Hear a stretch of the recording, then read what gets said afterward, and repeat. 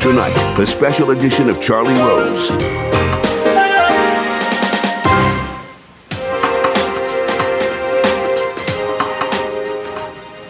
Welcome to the program. Tonight we look back at the Republican National Convention, which concluded Thursday night. The most talked about appearance the day after was that of the actor Clint Eastwood.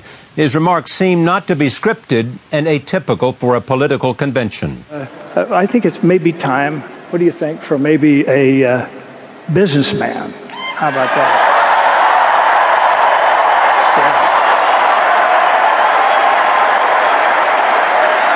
A stellar businessman, quote unquote, a stellar businessman. And I think it's that time. And I think if you just kind of stepped aside and Mr. Romney can kind of take over, you could still use the plane.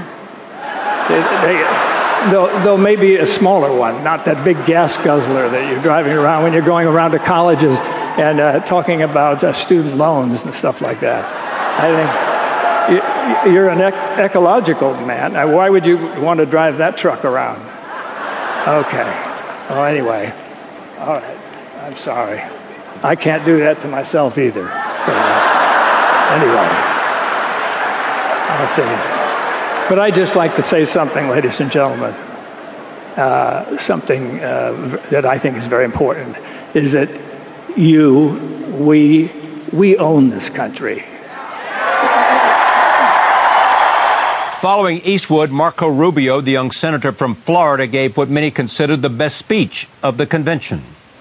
We're bound together by common values, that family is the most important institution in society.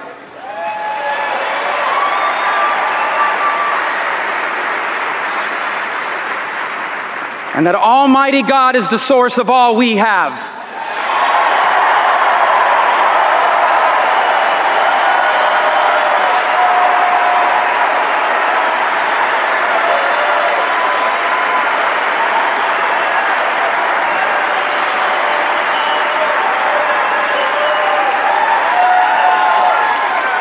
We're special. We're special because we've never made the mistake of believing that we are so smart that we can rely solely on our leaders or on our government. Our national motto, "In God We Trust," reminding us that faith in our Creator is the most important American value of them all.